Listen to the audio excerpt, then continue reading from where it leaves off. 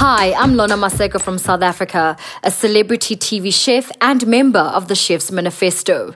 In 2015, world leaders agreed to 17 Sustainable Development Goals, goals that have the power to create a better world by 2030 by ending poverty, fighting inequality, and addressing the urgency of climate change. Good food is a foundation for everything, providing the energy needed to fight for this better future for everyone, everywhere. Without good food, no other progress is possible. Good food begins with farmers, it's nutritious and saves lives. It powers people and economies. Good food is also vulnerable to disruption and not always a choice. Good food makes progress possible and is about love. Love of flavor, health, and celebration. Love of people and the planet. Love of your neighbor and 7 billion others we do not personally know. Good food makes progress possible. To find out more, follow @goodfoodforall_SDG2 on Instagram. Share with us what good food means to you and what you're doing to contribute to good food for all.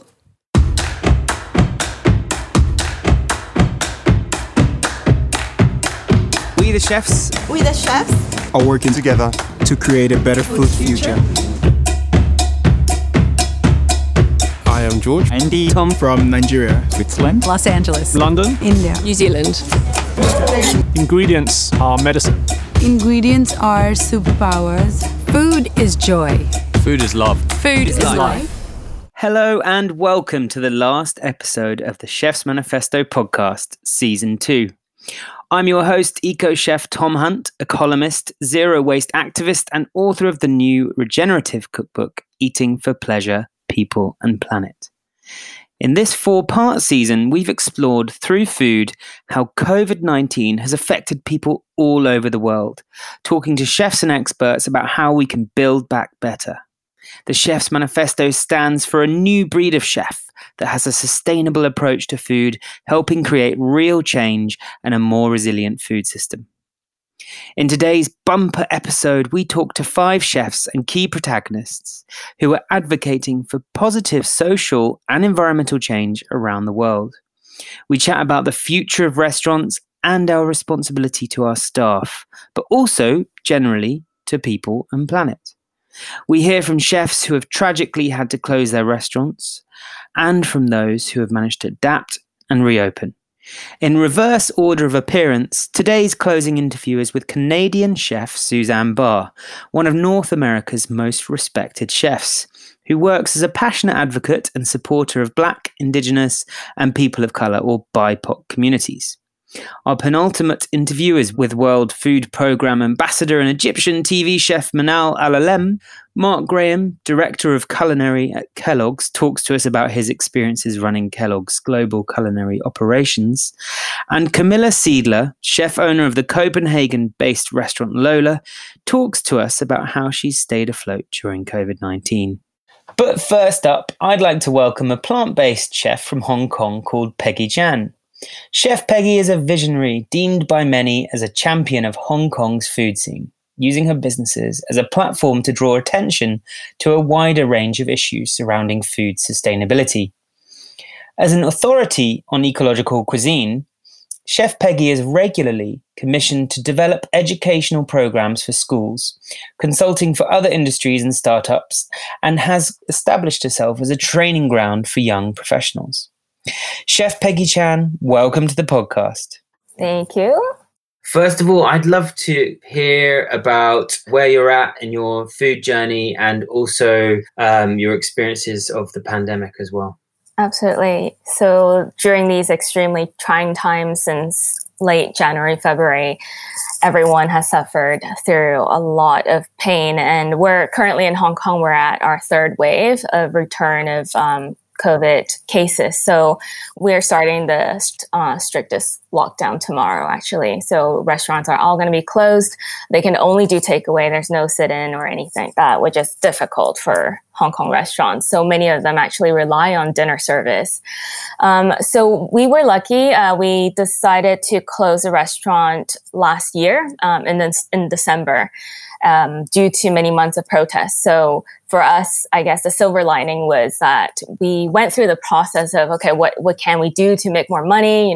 Can we do hampers and gift certificates and do takeaways, even though we were serving like higher end food by now? So we opened up like delivery portals to do grassroots food. And then we even did like vegan cheeses and sold vegan cheeses from our shop for a good month, which really helped, And then when we decided to close, that was December. So how we transitioned was that actually I had already been planning to do more consultancy work. So since last year, we had been offered some side jobs and to help other food service operators transition into more sustainable operations. So that could be, whether it's a system change method or in menu planning or even just down to sourcing. So since January, we've transitioned into consultancy, and that's pretty much what we do now. Yeah. I imagine with your incredible knowledge of sustainable food systems, you're needed more than ever during this time. Other restaurateurs are struggling. Your advice must be so helpful. Well, I absolutely hope so, yes. I think that what we're seeing is that everyone is trying to find new ways to solve this issue that is very apparent to us. Our food system is extremely fragile. That's what COVID had actually enforced on us and exposed of the food system. And it's built on a platform of just negligence within the cycles, the chain of the cycle. And so it's so entirely broken that now is really the time to reset everything. And I think the food service operators that we work with and the companies that we work with all have this heart and this purpose, or they understand better now what to do and where to find help. Yeah. So it seems like you're kind of in a great position to help people rebuild the industry. As well, you're a plant-based chef. Mm-hmm. Are you seeing a movement towards more plants within these restaurants as they look to reopen? Yeah. And not just only more plants. I think, in the last 2 years with the meat alternative and the alternative dairy coming into the market, people have kind of swayed towards using Impossibles and Beyonds on everything. But now it's like people are more aware of like sourcing, and they want to source more local. They want to get like more biodiverse ingredients. And so this is kind of where, our forte is. We just go into like all the crannies and nooks to like look for the most special ingredients that aren't often used and then introduce them to their menus. So yeah, we help a lot of our customers, our clients build menus and write menus as well. Yeah. Which sounds also like much more economic and resilient way to rebuild your menu, because the Impossible Burger and these meat alternatives, of course, have a place, and they're part of this transition towards a more plant-focused food system. But it sounds like there's more to it than that in terms of like the offering of wider range of more biodiverse ingredients and whole foods. Yeah, totally. And I would say that, one of the first things that happened when COVID hit, people started strangling for just like looking for food, and they were worried that, all borders are going to be closed, and we were out of flour and rice for a little while, and obviously toilet paper. But like, there needs to come to a point where we need to understand that building a more resilient food system really starts by mobilizing our neighbors, mobilizing our farmers and chefs, everyone who's in this food system together to create a more stronger chain. So what I've been able to see just locally as well as in Philippines, one of my friends started the Move Food initiative. So she had been able to help over 40,000 farmers move their food away from their farms so that, she can help them sell it. And now she's moved a training, education, focus NGO to now something that can be done as a distributor online. So she helps sell these vegetables and keeps these farmers resilient. And as you see, chefs everywhere have really just shifted from just, being chefs and celebrities of sorts to now finding purpose and being advocates and activists. So I think it's so important that during this time that we mobilize and strengthen our bonds and create a more resilient future. That's a really interesting and powerful outlook. I mean, obviously the Chefs Manifesto is at the vanguard of this movement, and we've all been part of it for a long time. But I'm really pleased to hear your opinion that this is, obviously a very tragic global event, but also it's interesting to hear about the positives that can come from it and how that's perhaps catalyzing the changes we need to see. Okay. This is the last of our short special series on the pandemic.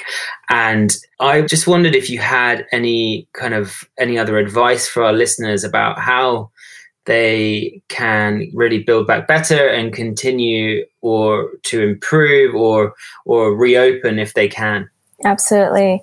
I think this time of, going, stopping really is a time for us to reflect and to re-educate. All of us need to be learning a new set of skills, new set of techniques. We need to look further to what our textbooks used to teach us. Chefs Manifesto is a great platform to learn about what each and every one of us in the industry can do. Chefs no longer are only chefs, and we've known this for the longest time. So I hope to see every single cook be a part of the change and be part of the system where they have power to be able to actually change policies and to drive for more sustainable and equal platform for everyone. So that's where I would like to see our future. Thank you, Chef Peggy. It's a wonderful opportunity to be able to speak to you. Nice meeting you. Thanks for coming on the podcast. Thanks, Tom. See you next time. Bye-bye.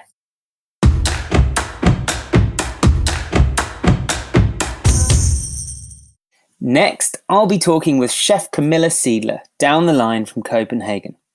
Kamilla has worked at some of the most prestigious kitchens in the world, including Mugaritz, Manoir aux Quatre Saisons, and Geist, before accepting an invitation from Noma's co-founder Klaus Meyer to establish a culinary school and restaurant called Gustu in Bolivia in 2012. For her work at Gustu, Kamilla was awarded Latin America's Best Female Chef by the world's 50 Best Restaurant list. Last year, Chef Kamilla opened her first solo restaurant, Lola, in her hometown, Copenhagen, Denmark. Building off her work in Bolivia, Camilla's new restaurant has a social enterprise called Lola Impact, a job inclusion and training project that targets people on the periphery of society, helping them get involved in culinary courses. Chef Kamilla, welcome to the podcast. Thank you very much. Pleasure to catch up. First of all, how have you been? I've been good, thanks. Denmark has been very lightly touched by COVID compared to other countries. So in that way, we're very lucky. But it's also, of course, been a difficult time for not just our business, but all businesses. But especially tourist-wise, it's complicated. And so did you have to close your restaurant, and have you reopened? Yes, we closed for 12 weeks, completely shut. And then now we reopened 18th of May, and things have been going crazy. People have been coming and spending money and drinking wine like it was their last day. It's a very strange pattern we see here. It's almost like people have been saving all the money they didn't spend during the lockdown, that suddenly they came out and spent it in restaurants. So for us, that's been extremely lucky. I'm so glad for you. And so you run an initiative called Lola Impact as well as Lola the restaurant. Did that manage to continue operating in any form during the lockdown, or is it still continuing now you've reopened? So basically what we do is we take some people in who are finding it difficult to either stay in school or find their way to the labor market. So same goes for everything. If we're not open for business, then nobody's working. Now we're back on track. We opened a pop-up. We're supposed to open a second restaurant. Different concept, different place, everything. And of course, that was in the middle of this. So now we started up slowly with a Lola pop-up instead. And between the two restaurants, we've been able to maintain all our staff and then hire 12 new people among service and kitchen. So in that way, Lola Impact continues and Lola continues. So that's good. We hope it's not a bubble and that it will be continuous business as usual. Yeah. And so are there government regulations in place such as social distancing? And have you had to kind of adapt to survive in any way?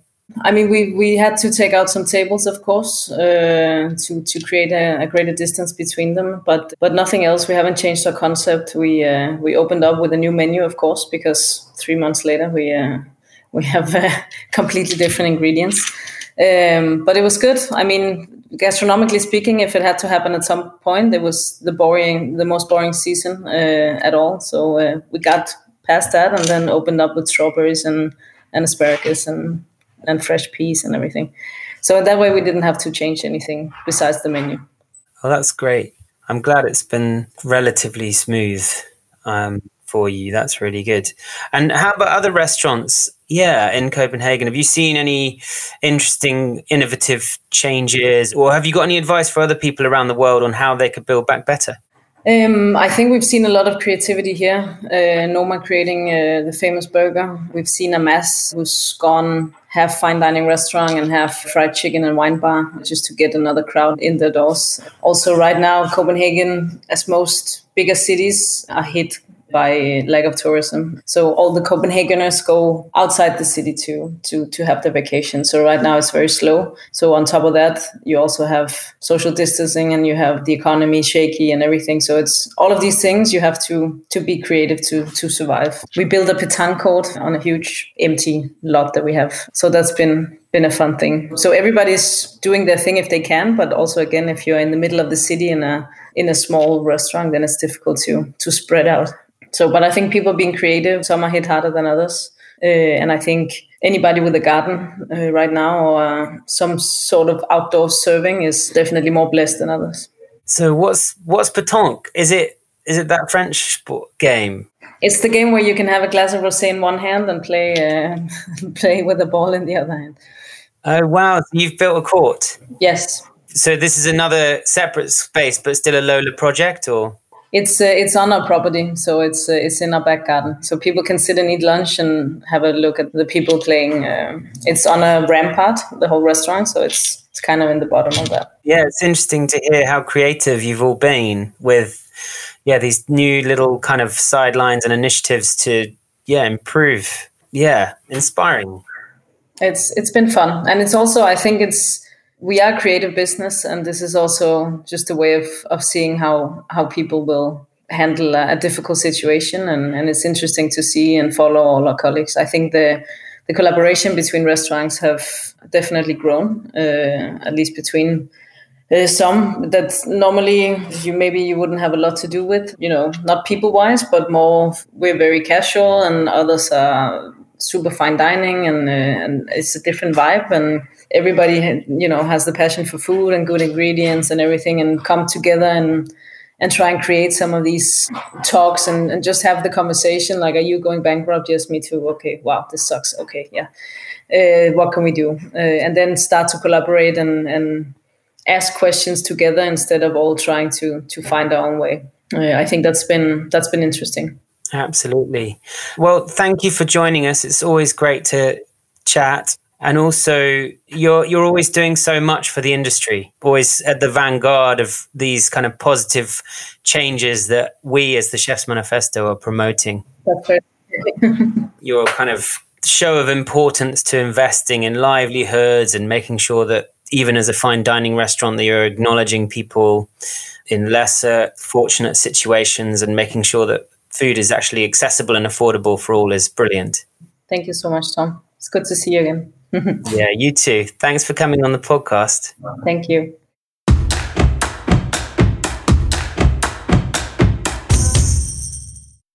Now I'd like to welcome Mark Graham, Director of Culinary at Kellogg's. Chef Mark has over 20 years' experience managing multiple food operations, from home kitchen recipe editing and testing to commercial food preparation and large-scale manufacturing.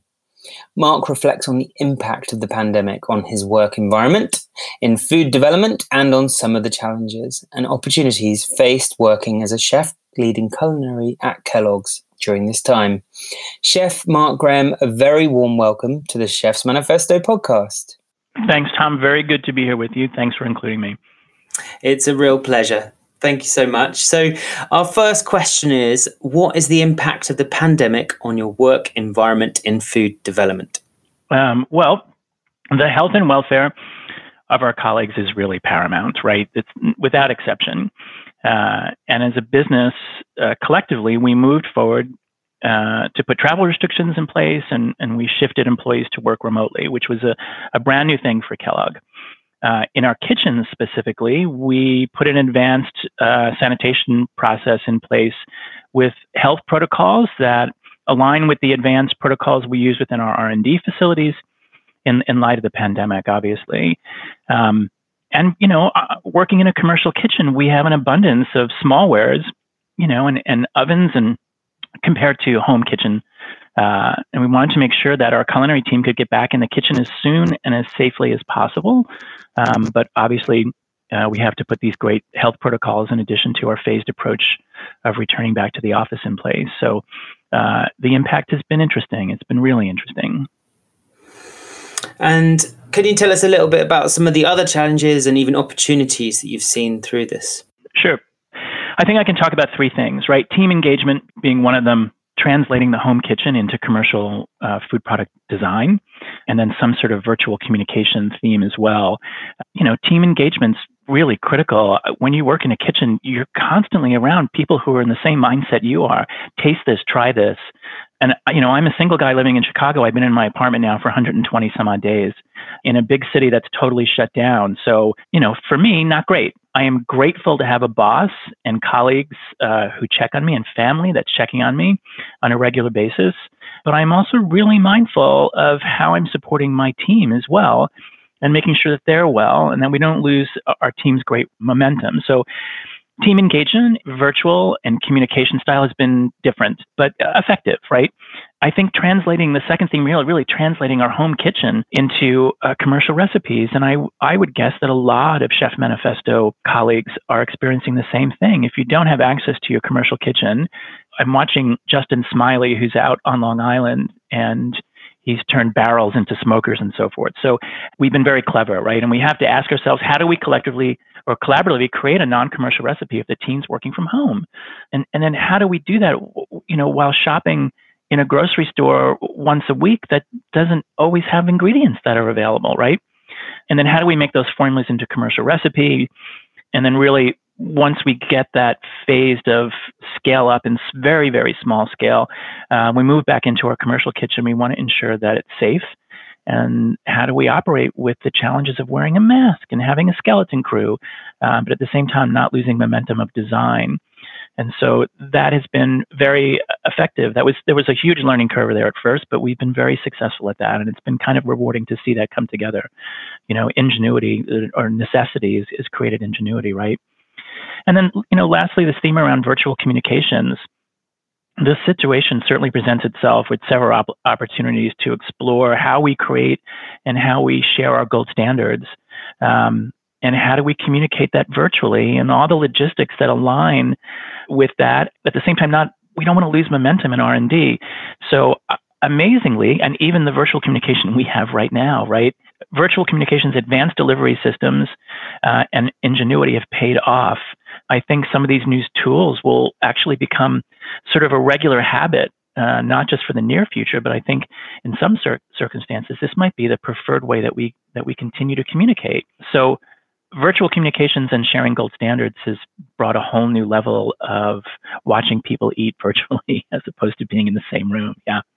Yeah, it's impressive to hear that you've been able to take the efficiency that you already had and the momentum that existed of such a large company or corporation into this more virtual space. I think, too, in some ways, it's also been more intimate. When you're on these calls, it tends to be very business. And so it's a lot more intimate and a lot more efficient. I think the communication allows us to be, allowed to communicate a lot more effectively and quickly. It's been good. It's been really good. It's new, and I would say it's evolving. Okay, so just to wrap up, I'd love to know, what is your reflection or advice for chefs on how to build back better after the pandemic? That's a very hard question to ask, and I get very emotional when I think about the restaurant business. I realized on a Chefs Manifesto call several weeks ago, when there were several hundred chefs on the call, that I was probably one of the very few who was working full time and had access to my kitchen. And so it's very heartfelt, I think. The restaurant business globally has changed forever. This pandemic has lifted a veil of financial fragility in and around the restaurant business. It's exposed how some restaurants operate day to day, and in some instances, customer meal to customer meal. I think out of necessities, restaurants are creating new ways of working. And as we move through this collectively, we'll discover new ways that'll be a direct reaction to the situation. I think it's clear, I think, to most in the business, that we'll need to be making and selling affordable foods in a way that we haven't seen before, especially with the expected unemployment rate globally. Even if restaurants do come back in some way very quickly, which is highly unlikely, we'll have a lot of people who probably can't afford to eat in a restaurant. And so I think one of the really interesting things is this coalition of chefs we have via the Chefs Manifesto. We can collectively look at ways to survive together and continue to inspire each other. That's a big silver lining. And as we slowly recover out of this, I think that we allow for a future that really supports affordable foods that taste great in a way that we haven't done before. I think it's sort of unprecedented, and it's kind of cool to watch. Absolutely. Thank you so much for your wonderful insight. It's been, I think this is a really good addition to the final episode of this series. Thank you. Cool. Thank you. It's good to be here. Thanks very much. I appreciate your time, Tom. Thanks, Mark. Yep. Bye.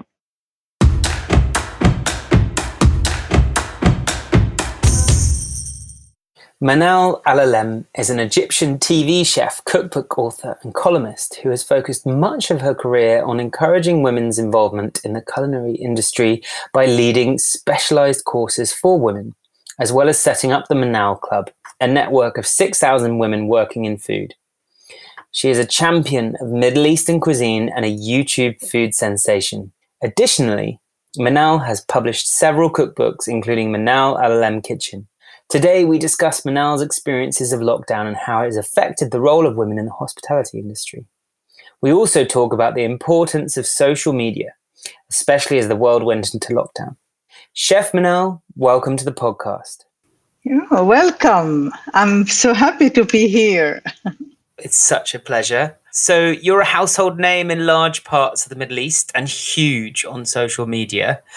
What has your experience been during the lockdown, and what role has social media and the internet played in your experience? Actually, I don't want to say that was the best ever time in my life, because I start my life every single day. I am live on all my social, all the platforms. I present like a cooking show for 1 hour every single day. Wow. Yeah, it was really good chance because, I wanted people just to start to know me more, and I know them more, and support housewife during this critical time, because, it was confusing how to prepare the food, what to eat. So it was a challenge for me to show life for 1 hour. It was, especially in Ramadan, it was a very hard time, but I'm so happy to do it. It was amazing. Yeah. What an important thing to be able to do as well, and through social media to be able to support, housewives that really, I imagine, may have been on lockdown. Did you have a lockdown? Yes, of course. And so do you believe that the pandemic has had an effect on the role of women, specifically in hospitality? Of course. I'm talking about the women who's really suffering to control their family, lifestyle, to manage the low income. Most of the men's now, they are not working. They have a lot of trouble. They are staying at home with no work, no business, no money. And here is the woman where you should really consider her role, how to manage this, how to keep her family healthy with the minimum income of money. And it's really a challenge. And it's still now, they are challenging. Yeah, absolutely. I would love to know a little bit about restaurants in your part of the world. Have they started reopening? Yeah, they start reopening. Of course, there is rules and there is very, very organized. Actually, as I'm based in Dubai, I'm really happy to being in Dubai and this time because it's very well organized. And what we noticed that even the people who live in Dubai are really very cooperative.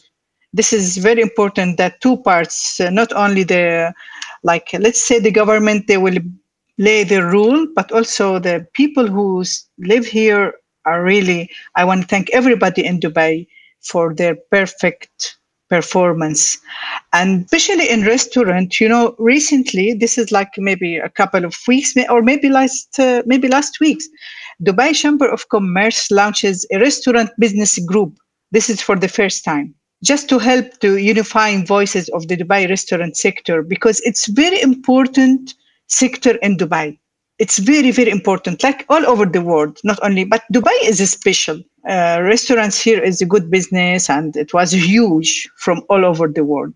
So I believe this restaurant business group will do a very vital role to addressing common issues, helping restaurant sector play native and challenge and adjust the new normal lifestyle for restaurants. It's a challenge, but they are reopening under new guidelines, and it's doing well.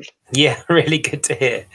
And so, yeah, before we finish, it would be lovely to hear your advice, really, for chefs and home cooks on how you feel like we can build back better from this difficult time. Thank you for this. Is a great question. From my experience, that most of the chefs, when they open restaurants, usually they put their self in their restaurants, right? Mm-hmm. And they put their best food and recipes and all these things. Now we have to consider something else, that the customer are worried. Mm-hmm. So you have to consider this, that you want to give them peace, give them safe, give them more information about your restaurants.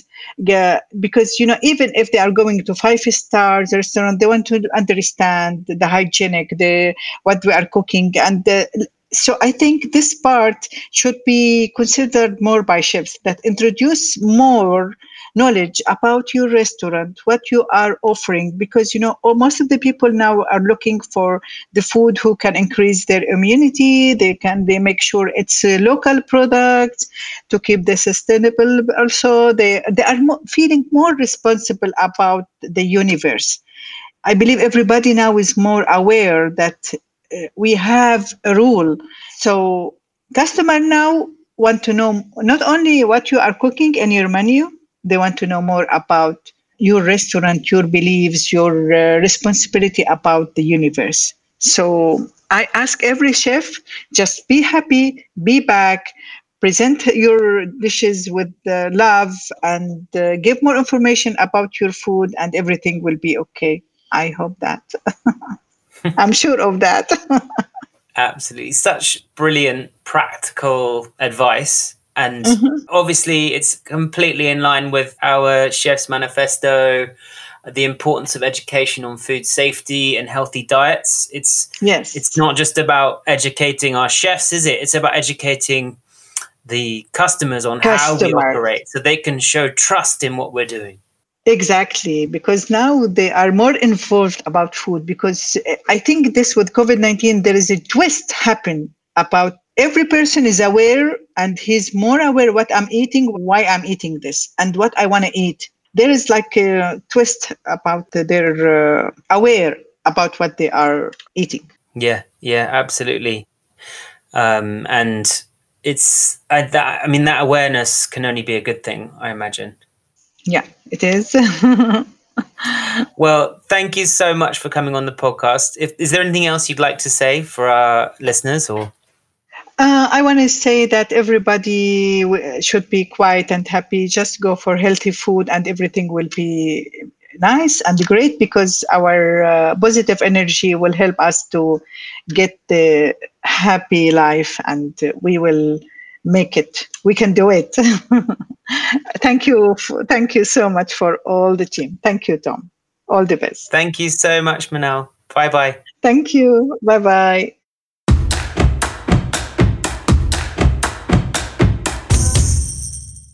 Last but definitely not least, it's my great pleasure to welcome Canadian chef Suzanne Barr to the podcast. Chef Suzanne is one of North America's most respected chefs, who starred on the acclaimed documentary The Heat, A Kitchen Revolution, and featured as a resident judge on Food Network Canada's series Wall of Chefs. Suzanne is a lead example of the Chefs Manifesto in practice. Throughout her work, she advocates for food security, people of colour, mental wellness, equal pay for equal work, LGBTQ, nutrition literacy, and food source sustainability. In today's conversation, Chef Suzanne inspires us with her personal experiences as a chef through the pandemic and her advocacy for equity. Chef Suzanne Barr, it is an honour to have you on. Hi, thank you. Thank you so much for having me. It's a pleasure. So to start with, I'd like you to tell us a little bit about your experiences as a chef during the pandemic. I will say I remember so clearly March 15th or 16th when we closed our doors at our restaurant, and feeling very uncertain and unsure of what to tell our staff, because I think we had heard so much that was coming through so many news junkets and listening in and really trying to anticipate what the province was going to do. But I think we as a restaurant had to make a very clear decision. And we prepared, packages for our team for food that we didn't want to go to waste. And it had been really, truly kind of a bit surreal. Having an extended amount of time away from our kitchen, having an extended amount of time away from our staff, our community, our customers, which was also very unknown and uncertain. And to be quite honest, it was it felt a bit freeing, because I have a 5-year-old son and my husband and I run the restaurant together. And that was the first time that we could actually remember that we were having dinners together for months on end. It was overwhelming trying to unpack, what do we do? Should we go to takeout? Should we not? Safety. What are we hearing? Trying to not overload yourself with too much of the news that was coming at you from every direction, and trying to just make a decision that felt really true and authentic in consideration to our staff and our partners. So. Yeah, well, I'm glad you were able to find some good within it. It's such a challenging time, but you're right. It's a hard life as a chef, isn't it? Yeah. And it's good. It's really good to be able to spend some time with your family when you can. Things are starting to reopen now, are they? Things are starting to, we have stepped into phase 3. Our phase 2 is when restaurants were actually allowed to operate with patio offerings here in Toronto. However, unfortunately, we have closed our doors officially as a restaurant. I'm so sorry to hear that. That's quite all right. I mean, my decision was made for me, not by me, but by our partners that had larger ideas or bigger ideas, and they did not share those ideas with myself and my husband. We were left in the dark. We were dealing with a partnership that was based on sweat equity and based on someone with their financial, and I think as any chef out there can understand the work that we put in, as well as the team that we bring along on these journeys, we far exceed the any salary, any rate, any compensation that actually would validate what the work that we put in. And unfortunately, with all of our attempts to try to speak with our partners and to come to an agreement of how we continue to run the business, they didn't see that the restaurant industry has any real possibility of coming out of COVID alive. And that was really discouraging, because I'm a very strong activist in the city of Toronto. I'm a very loud voice. I make myself very informed of what is happening. And this province has created almost task force to support and help restaurants. But a lot of that task force hearing and learning has become clear to me that a lot of people that are making these decisions don't know anything about restaurants. They have no idea what we actually need And with the benefits and the support that the government has been offering, that to them has been enough that they can offer at the time. But it just isn't enough, especially when the economy relies so heavily on small and independent restaurants. And we can see from the United States to Canada that if this continues to downward as it's going, more businesses closing, that you'll start to see a real collapse of our economy and a long-term effect that's not just going to be in the next 6 months, but that could be in the next 2 to 5 to 10 years from now. You will still see the effects of small businesses closing. Now, someone could say, well, keep in mind, like restaurants open and close so regularly, but it has also so much to do with the intention behind those restaurants, the people that really rely on those restaurants, the impact of what those restaurants and what we tried to do at our restaurant was really keep the voice alive and around what the food that we were bringing about, which was soul comfort food, making people feel connected through the food, through the conversation, and through the awareness of how Black food, Black voices, Indigenous voices, POC voices are necessary in this industry, and that we are, most of the work that is carried out in most restaurants and many cities around the world are typically executed by BIPOC folks. And, you know, we are also the ones, some of the most vulnerable folks that are always seem to be the most vulnerably used and passed down and silenced and attempted to try to overlook. And enough is enough. You know, I'm doing my part to make sure that my story becomes very clear. It's very known what happened. I made it a very social conversation, and I'm continuing to do that as well. As an activist, and I understand of the Black Lives Matter movement as well, which has seen a recent resurgence kind of in the shadows of the pandemic, do you think that's having an effect on our hospitality industry and its future? Or how can we boost that movement to make sure that it does? Well, I think that individuals like myself and many other individuals and organizations, Black Lives Movement, Toronto, to not 9 to 5. I mean, I can rattle off a bunch of names, but these are all really provincial Toronto-based organizations and individuals, and making sure that our message isn't just to try to, for some people thinking we're going to cry and say, you know, oh, this is a race thing, because the reality is that it is a race thing, but this is also ingrained in the work that we do in hospitality. You know, like it's a part of the institution of thinking, the institutionalization of thinking about what and how food makes it to people's tables and how it got there.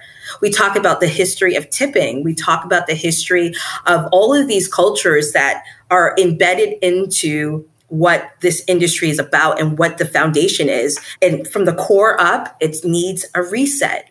It needs a new imagination. It needs to be reimagined, a new way of approaching this, a new way of valuing people and their roles and their positions. It needs to value how businesses are funded, how businesses are supported when pandemics and epidemics come and they hit, because a lot of the times the funding and the support doesn't always reach the folks that need it the most. And most of the time, those are the most vulnerable folks. And it's also the cuisine that those folks are producing and having conversations about. And then we can look at the people that come from those countries of the food, and that those people and that food and that culture looks like myself and many other BIPOC folks.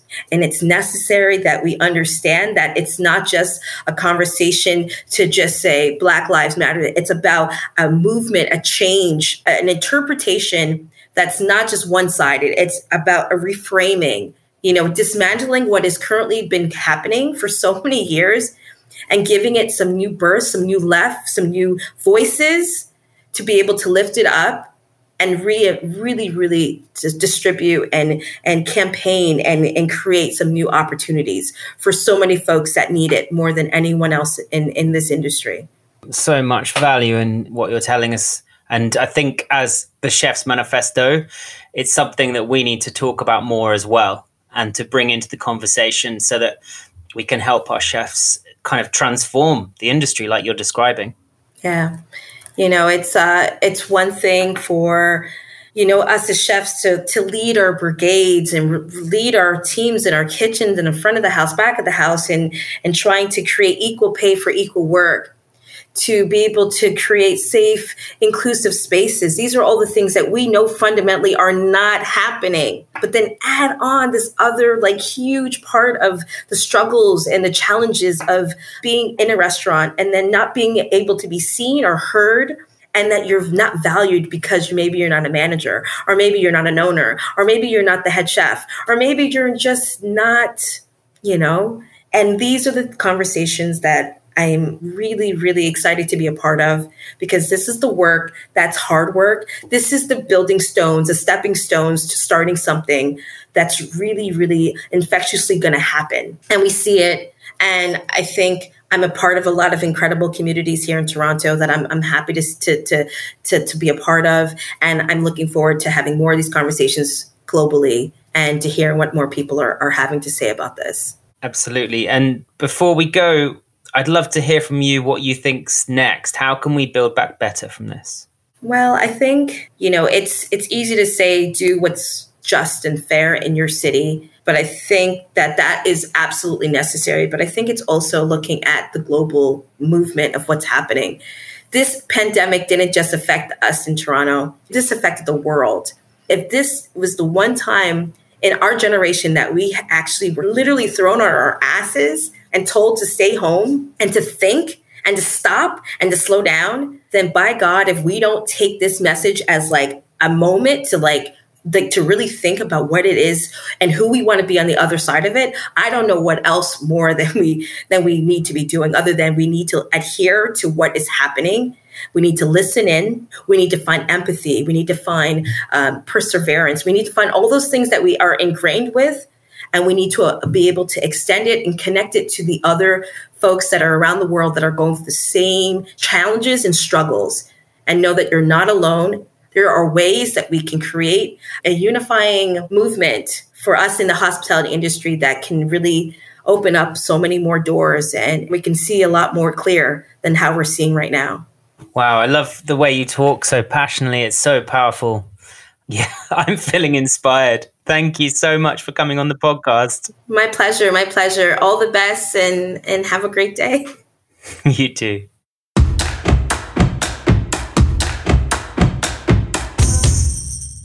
Chefs and restaurants across the world have been faced with unprecedented challenges, and I know many of our listeners will have too. This was the last episode of Chefs Manifesto Podcast Season 2, and we are therefore especially keen to hear from you. We'd love to hear about your own experiences of the pandemic, what stories you liked in this season, and importantly, what you'd like to hear from us next. So please subscribe, rate, and comment below, and that's it for this season. I've been your host, Eco Chef Tom Hunt. I very much hope you've enjoyed all our conversations as much as I have. See you next season. There are 8 thematic areas. Ingredients grown with respect to the earth and its oceans. Protection of biodiversity and improved animal welfare. Investment in livelihoods. Value natural resources. And reduce waste. Waste is recyclable.